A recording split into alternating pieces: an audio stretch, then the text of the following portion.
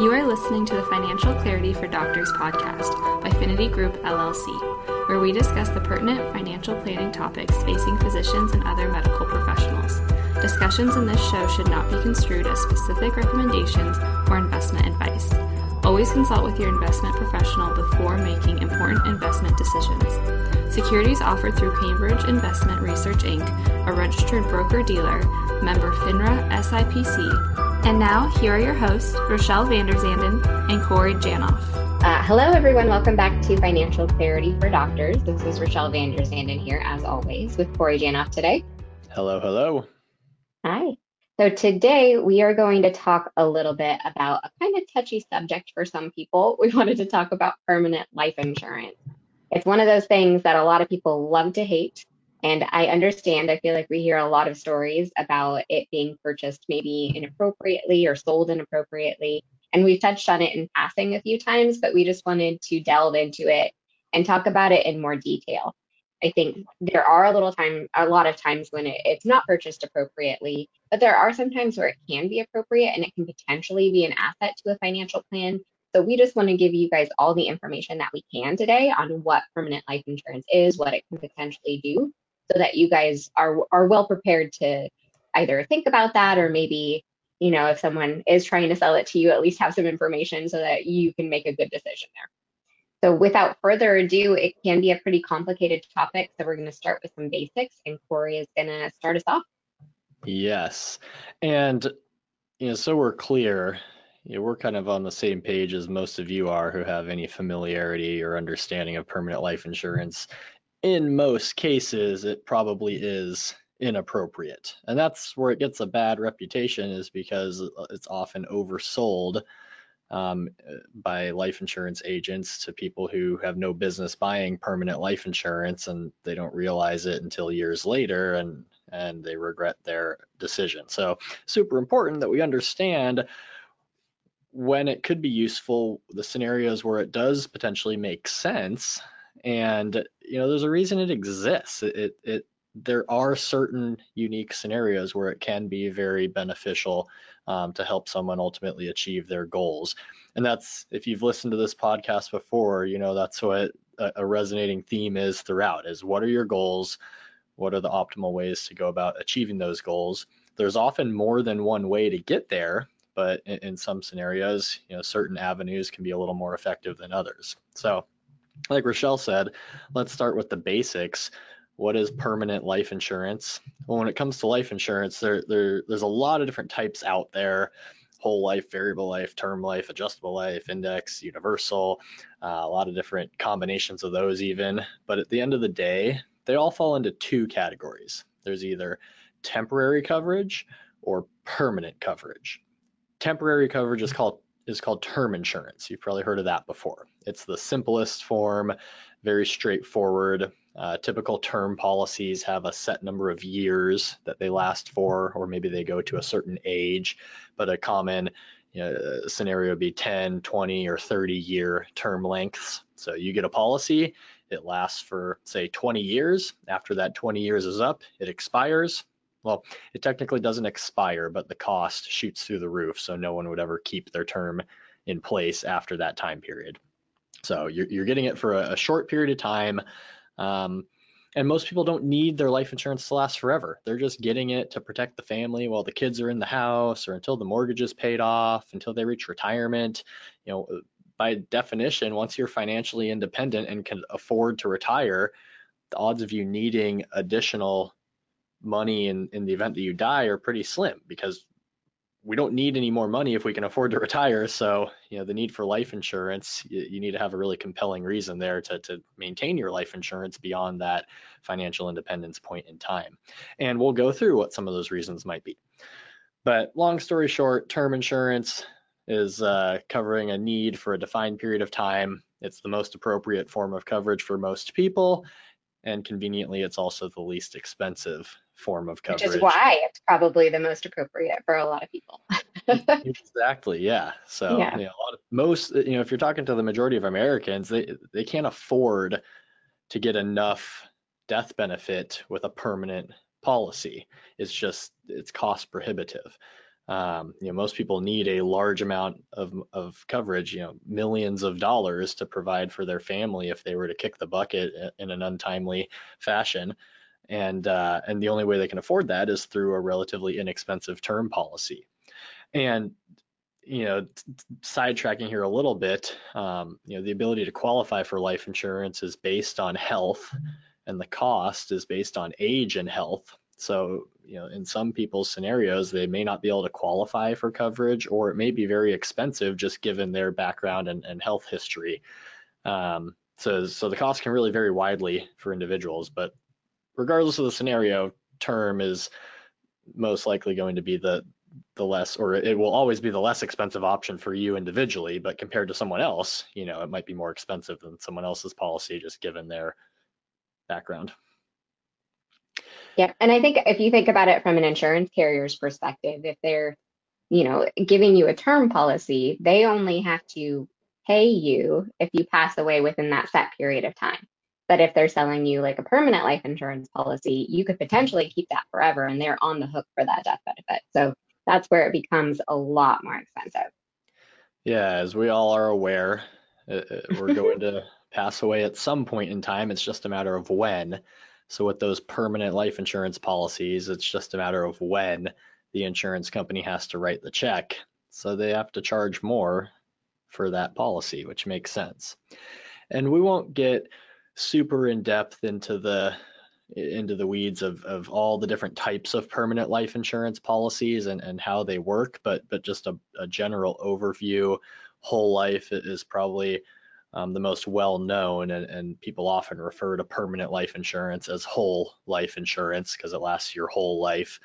But in reality, whole life is one subset of the broad permanent category. There's other types like variable life and adjustable and universal. Again, they all can last indefinitely. Whole life policies traditionally, and there's a lot of different iterations of each of them, so it can get kind of complex, but traditionally speaking, whole life policies are fixed, guaranteed, exactly what you're getting. You pay a set price, you get a set death benefit amount. It often will increase over time. They can be structured a bunch of different ways, but it's basically you want to know exactly what you're getting and know exactly what the cost will be, and it's all laid out for you. Variable life insurance policies. So I guess taking a step back, with all permanent life insurance policies, you have the death benefit, the premium, and then there's this thing called cash value within the policy. And as time goes on, as you age, the cost of insurance goes up. So what a lot of people will do, rather than pay an increasing amount every year that goes by, they might want to just, for budgeting purposes, pay a fixed amount. And that fixed amount early on might actually be more than what the actual cost of insurance is. So hypothetically, let's say your cost of insurance is $100 a month and you're paying $500 a month. That's a $400 excess per month. That excess amount doesn't just go away. It goes into that cash value bucket within the policy. And that's your money. You paid it in there. And traditionally speaking, people will overpay for their policy in the early years and build up that cash value bucket, knowing that when they're older, the cost of insurance is going to be a lot higher than what they're actually paying into it, and you'll have that cash reserve built up to cover that difference. And a lot of times, I think these permanent life insurance products are sold as a way to build that cash value. They're not even sold as insurance. It's like, look at this money that you can grow over time. But it gets oversimplified and often isn't as efficient as people expect it to be. And it's a big commitment. Like you have that set premium, or it may be a variable premium, but large premiums that you have to pay every month in order for it to really grow. Mm-hmm. So we have that cash value component in there that is often traditionally would be used to cover those excess costs in your later years, and you can math it out to where you pay a set amount for your entire life or for a set number of years, and then your coverage it will be guaranteed to last forever. Simple, easy, straightforward. With some of the newer policies, variable life insurance, for example, you can take that cash value and invest it into sub-accounts, which are very similar to mutual funds. And then your cash value can ride the wave of the stock market. If you're invested in a portfolio and stocks do well, you could see some decent growth in that portfolio. But it could also go down in value. If the stock market goes down, it'll drag down your portfolio with you.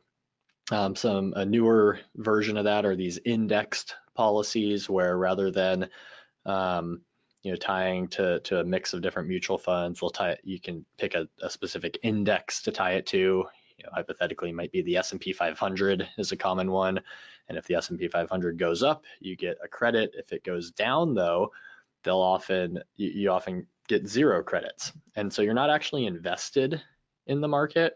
Your account is just tied to that index. And again, trying not to get too far into the weeds with this, but essentially, when you put money into a life insurance policy, any excess goes into the company's general bond portfolio, and bonds spit out interest. With the interest from those bonds, they'll go out and buy options on the S&P 500 in this example. And an option, if you didn't take any finance classes in college, like I did, it's just your right to purchase something for a stated price. So they'll buy an option on the S&P 500 for, say, what are we at today, like 3,400 points or something. So it might be a 1-year option with the right to purchase it at 3,400. If the S&P 500 a year from now is higher than 3,400, they'll buy it at 3,400, sell it for the difference, and credit your account, whatever that difference is.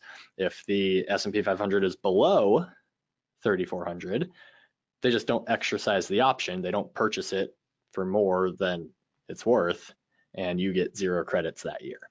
So you kind of a really easy way to think about it is that there's a floor and there's a ceiling. So your floor might be 0 or 1 or 2, and then your ceiling might be like 10%. So even if the S&P 500 goes up 18%, you're only going to get 10%.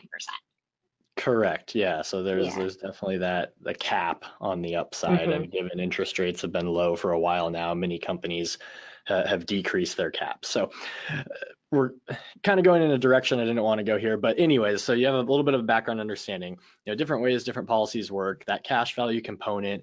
There can be some investment gains, but you also have that huge drag of cost of insurance attached to it. So first and foremost, permanent policies, it's insurance. You're getting it for insurance purposes. If that's not your primary reason to get it, then we may need to take a step back and rethink things.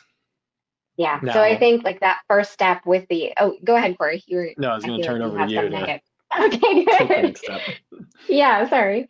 So with insurance in general, like the idea is that we're probably buying this for some sort of protection. Like that's the primary reason for a lot of life insurance policies, but there's a few other reasons that we might be able to utilize life insurance as a tool in our financial plan. So I think the biggest reason that people might want to set up a permanent life insurance policy is to make sure that beneficiaries inherit like assets. It can also be a way when we're estate planning to make sure things are kind of evenly divided among your kids. So maybe if one child is going to inherit your house, like we set up some permanent life insurance so that your other child is inheriting an equivalent to what the value of that house might be. Like there's a lot of different ways that people can use that in estate planning. I think another reason that people might have permanent life insurance and maybe permanent need for life insurance is if you have people in your care that maybe have special needs. So if I have a child that I know is going to need ongoing care long term, and maybe I'm getting to retirement, I'm expecting to spend on my assets, and I might not have a ton of extra to leave behind, like a life insurance policy can be a good way to ensure that they have something when they need it. And I know there's quite a few other reasons. I think estate taxes are an interesting one. Like you can set up a life insurance policy to basically be the thing that pays expected taxes. And in a lot of places, this is only going to be an issue if your estate is pretty large. Like the federal level for estate taxes is like $11 million and above. This does change though. So like that's what it is right now. It doesn't mean that that's going to be what it is when you pass. Like that's just not something that we can predict very easily. And then at the state level, you may also have some estate taxes or some investment or inheritance taxes. So it just kind of depends on what state you're living in at the time that you pass. So life insurance can be used as a tool to basically pay that estate tax bill. And it gets pretty complicated, but that way you can leave the rest of your estate intact for the people that are inheriting it. So whether it's property or investments or anything like that, we don't have to sell property to pay estate taxes. We don't have to sell investments to pay estate taxes if we use that as a tool. Do you have anything to add there, Corey? Did I miss anything?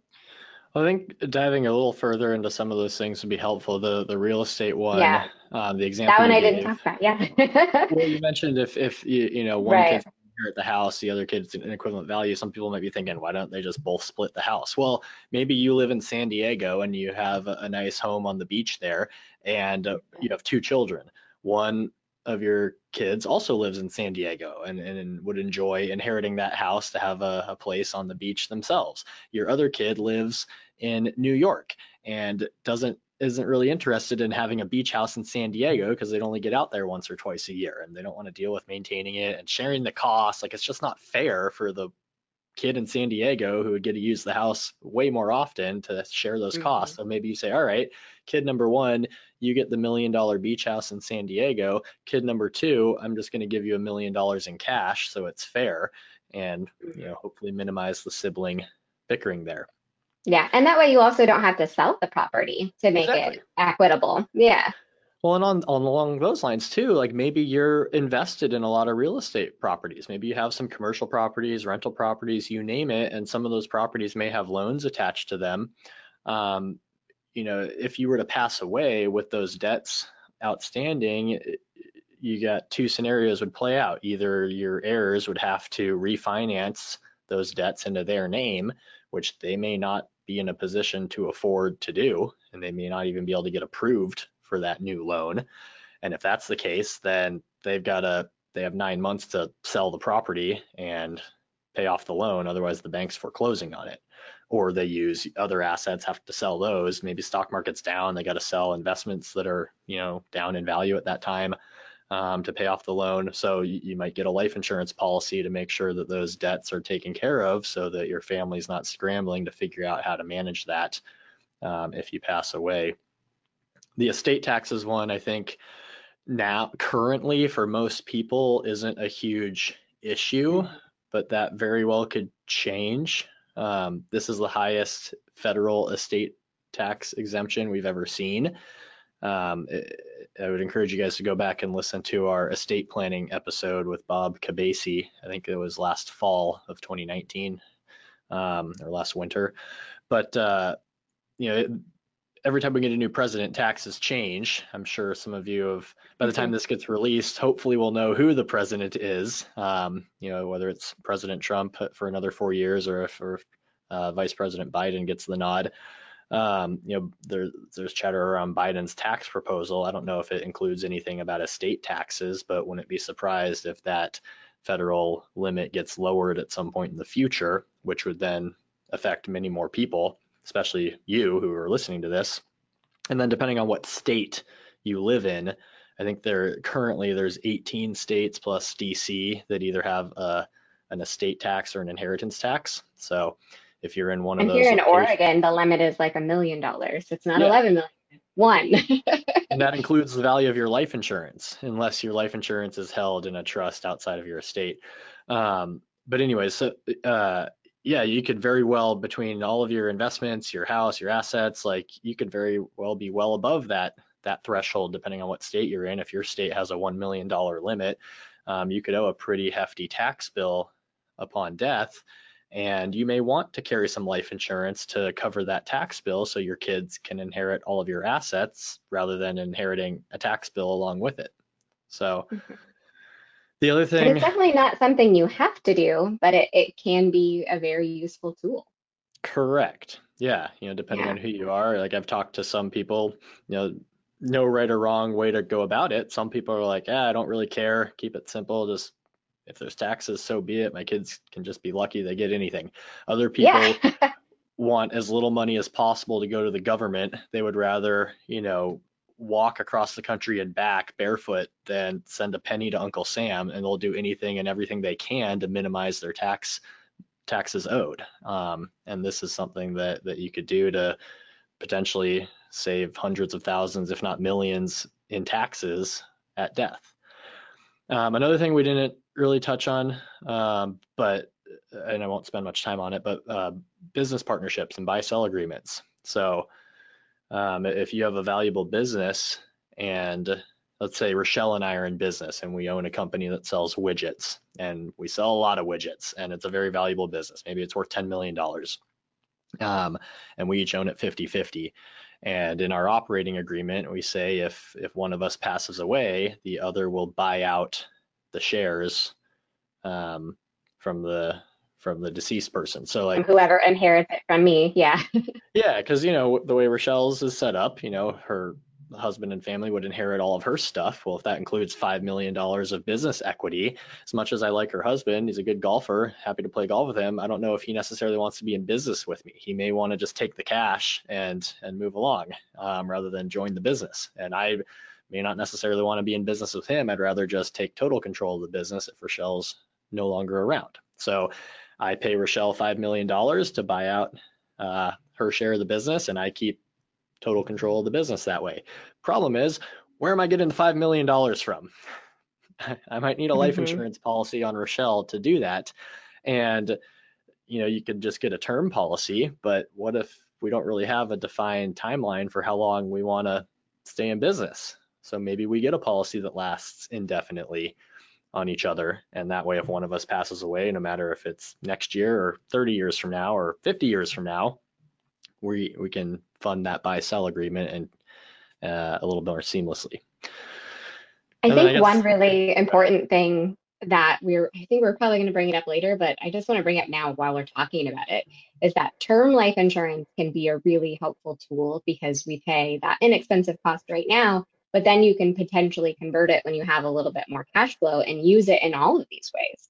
So, if you're early on in your career and you don't want to make a commitment to permanent life insurance, but you see that it could potentially have some value for you in the future, like buying an inexpensive term life insurance policy is a really, really good way to keep your options open, because most of them have a conversion feature where you can convert into a permanent product without having to do any sort of medical underwriting. So if your health has changed significantly, it doesn't matter. You get to have that same health rating that you received when you purchased the term policy on your permanent life insurance policy.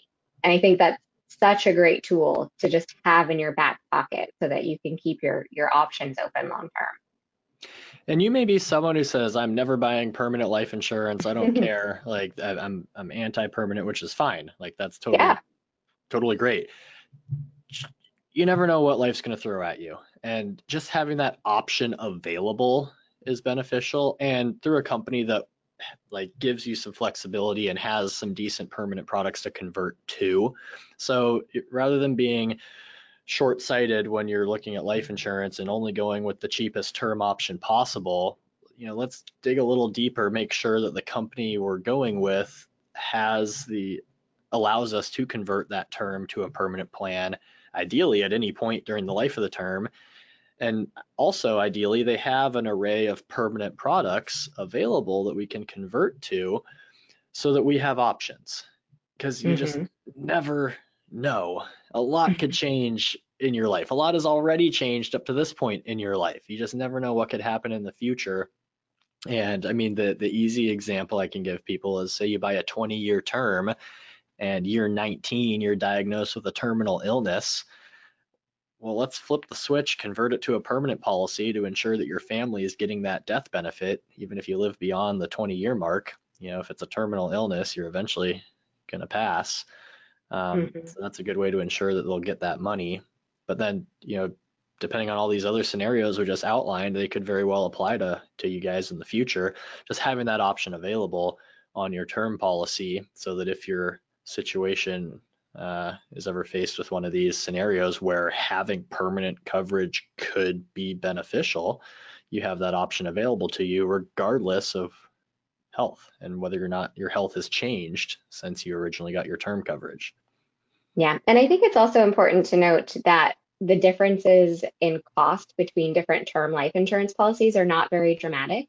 So even, going from a very, very bare bones policy where maybe you can convert in the first 10 or 20 years to like a policy where you can convert the whole time, and also you can convert into like a wider variety of permanent policies, like it's not generally going to be a huge cost difference. So I think just making sure you kind of keep your eyes open and are looking at all those aspects when you're even just looking at term life insurance is important. Correct. Yeah. I think one other thing we haven't talked about yet is just the potential for using life insurance for some long-term care benefits. A lot of life insurance out there right now has like accelerated death benefits riders, which basically mean that you can potentially tap into the value of your life insurance if you have a chronic or critical illness. So that can be really helpful. And many term life insurance policies have that as well, but it just may not last long enough for you to really need to tap into that and use that for end of life care. So I think having that permanent life insurance policy, if you're concerned about those costs, can be really helpful. Yeah, and some policies specifically have long-term care riders on them and are kind of like a hybrid life insurance long-term care policy where, say, you have $1 million death benefit, you can also tap into that $1 million for long-term care needs, like to cover the cost of an assisted living facility. So, it'll decrease the death benefit amount for when you actually die, but that's okay. You have that insurance available should you need it. Now, again, it's not true long-term care insurance. That would be something different, but some people are weary of long-term care insurance, and this life insurance option can be attractive for certain individuals who may have a need or desire for that death benefit, but also want to protect somewhat against long-term care, assisted living type costs.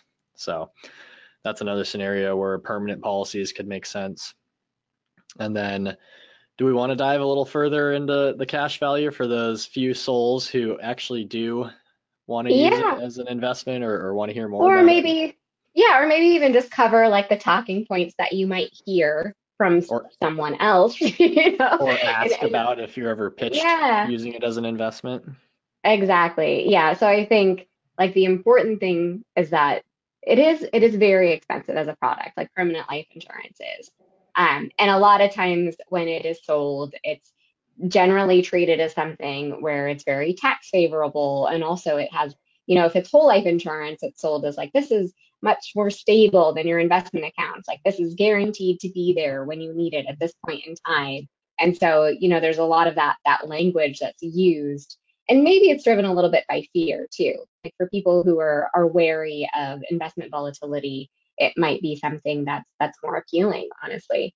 But I think the reason that it has, one of the reasons that it has such a bad rap is that it's sold to so many people who that's the last thing they should be doing. Like they have credit card debt, or they have other expenses and obligations. They're not necessarily like maxing out their retirement plans at work and using those other like tax advantaged vehicles. And then they're sold life insurance that costs thousands and thousands of dollars, and they don't realize until years later that maybe it's not appropriate for them. And then they cancel it with a very, very little cash value in the account because it can take quite a while for that to actually start to build up. And they just feel like it's a big, giant waste of money. And for them, it probably was.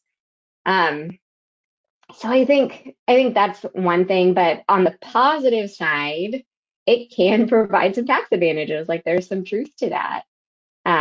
There are ways that you can borrow against the cash value in a life insurance policy if you structure it correctly and not pay taxes on the amount that you borrow because it's technically a loan. And then it's also more protected than a lot of like brokerage account or investment account assets in a lot of states. So if you have some sort of claim filed against you, for example, and you're in a state where, I mean, they can generally come up after your investment account assets, or at least your non-retirement assets, but your insurance value, like the cash value in your insurance, might be a lot better protected than that. And Depends on the state, and you definitely want to consult with an attorney regarding your Absolutely. specific state regulations, but that is true. In certain states, it can be a highly protected asset. Yeah, absolutely. And then there is some truth that market returns are unpredictable, obviously. We know over long periods of time, like we hope to see certain rates of return, but we don't know exactly what that's going to look like. And I think over a long periods of time in the past, we have seen, if you weigh the costs and things like that, that general investment vehicles do a lot better as far as rates of return than permanent life insurance policies. But we don't know what's going to happen in the future. So if you choose to do something with a permanent life insurance policy that has a little bit more structure and is a little bit more protected against any sort of downturns in the market, then it's possible that could perform better over time. And I have seen it used almost like a buffer for your investment accounts so that your investment accounts can be more aggressive. And I don't know, Corey, you could probably talk about this a little bit better, but sometimes when we're building out investment account allocations, like we have a little bit in bonds because that's kind of some protection on the downside. If the stock market's not doing well, but we have a little bit in bonds, then maybe the bonds are doing okay in that market. But over a long period of time, stocks tend to perform better. So if we can keep our investment portfolio more in stocks and equities and take advantage of hopefully a higher rate of return over time, but have that life insurance vehicle as maybe that protection on the downside, then that can be a way to sort of insulate your investment risk. But can you, Corey, you go. I feel like I'm butchering it. No, it's spot on. Yeah, I think the scenarios where it actually works and makes sense, it's a very small, unique scenario or set of scenarios, definitely not for the masses. Until you're maxing out your 401k or 403b at work, maxing out your IRAs or backdoor Roth IRAs, and you've already fulfilled, and you're maxing out all of your traditional tax favorable vehicles, you're putting money into a flexible brokerage account, and you're looking for additional places to invest that to further diversify and also offer some tax benefits, then that's when we can start exploring some of these alternative investment vehicles, such as life insurance. And you definitely don't want to put a large portion of your net worth in there. But from a diversification standpoint, like Rochelle mentioned, the tax component, it's a tax sheltered vehicle. So the investment value, any growth is tax deferred. And then if it's done correctly, you can actually borrow against your cash value tax free because it's technically a loan, and it's your own money. So you're borrowing against yourself. You don't actually have to pay that money back if you don't want to. The loan balance would just come off of the final death benefit when you pass away. Because again, it's your money. So if it's structured correctly, it can work favorably. But understand there is a significant cost of insurance to it. So it's, all else being equal, probably not going to perform as well as a traditional investment account that doesn't have a cost of insurance attached to it. But also, like Rochelle, you said, there many of those policies, excluding variable, but like whole life and like index universal is probably the more appropriate if we're looking at investment potential. You have a floor, often 0%. So the investment bucket won't go down due to market performance. You're capped on the upside, but the downside is limited. And for some people who may be wary of the stock market and are okay accepting that higher cost of insurance for something that has a little bit of downside protection, if you will, for lack of a better term, that can be attractive. And really the only way that works well is if you put as much into the policy as you're allowed to put in order to still maintain the tax benefits. So that I mentioned that tax deferred growth and tax-free loans, you're only allowed to borrow from your policy tax-free if your policy meets certain guidelines, because otherwise you would just say, all right, I'm going to just set my cost of insurance at $1, have $1 of life insurance and put, tens of thousands into it. And then my cost of insurance will be super low and I'll get all this tax deferred growth and it'll be great. they don't let you do that. You have to, for every dollar you put in, you have to have a certain cost of insurance in order for it to be considered a life insurance policy and not an investment account. But there is a pretty generous range there. So in order to really make it work, if you're going to explore it, you really do have to maximize the amount you're putting in consistently for a long time. It's a big commitment. Like, you got to stick with it for a good 10, 15 plus years. Otherwise, you're probably better off doing something else. But if you do stick with it, and you do put the maximum allowed into it over time, that tax deferred growth can add up, and it can be a nice diversification tool from something that's fully exposed to the ups and downs of the stock market. Not for everyone, not appropriate for most of you, but for certain individuals. Like, I've talked to some people who are like, I do not like the stock market. It scares me. I want protection. I also want to leave money to my kids. I need, insurance and yada, yada, yada. I've got all this extra money that, because I've done a good job planning, and this is something I'd like to explore for these reasons. Great. All right, let's do it. But unless you really understand what you're getting into and are on board with the commitment you have to make it worthwhile, probably not worth it. Mm-hmm. I think if you have any questions about it, if you are at all doubtful, don't do it. I feel like it's a tool in your tool belt that you could potentially use, but if you don't use it, it's not going to make or break your plan. It's not like you need permanent life insurance to make the plan work, generally speaking.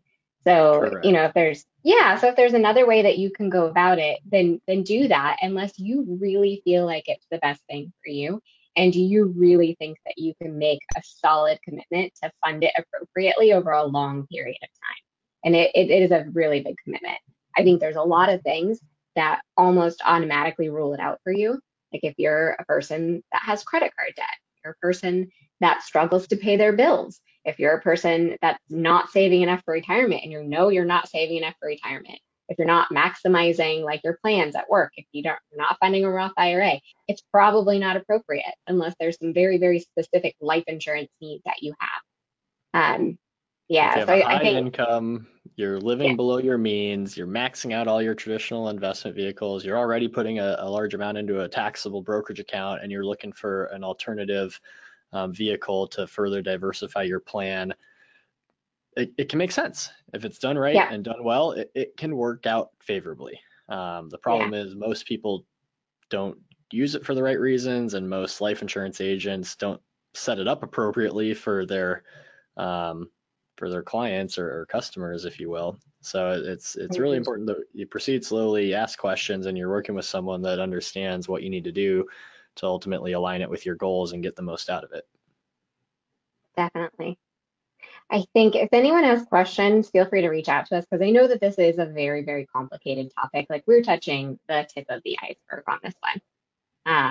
But I do think it's something that we get a lot of questions about, and we do come across people that have full life insurance policies they've had a long time, and maybe they've pumped a lot of money into it, and it's just, it's really discouraging when they realize that maybe it's not the best fit for them and they can't go back and get all that money back. So that can be a really challenging thing to think about. For sure. All right, you guys, thanks for listening. Until next time. We would love to hear your feedback and suggestions for future topics you'd like us to cover. You can get in touch with the show by emailing podcast@thefinitygroup.com or by following Finity Group on Facebook, Twitter, Instagram, LinkedIn, and YouTube at Finity Group LLC. You can follow me on Twitter at Corey Janoff CFP, Instagram at Corey Janoff, or on LinkedIn under my name, Corey Janoff. You can follow me on Twitter at Rochelle Finance, or on Instagram, Vanderzanden Rochelle, or on LinkedIn under my name, Rochelle Vanderzanden.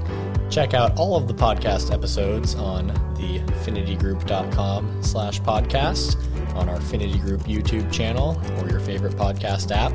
And don't forget to check out our Financial Clarity blog at thefinitygroup.com/blog. Thanks for listening to this episode of Financial Clarity for Doctors by Finity Group LLC.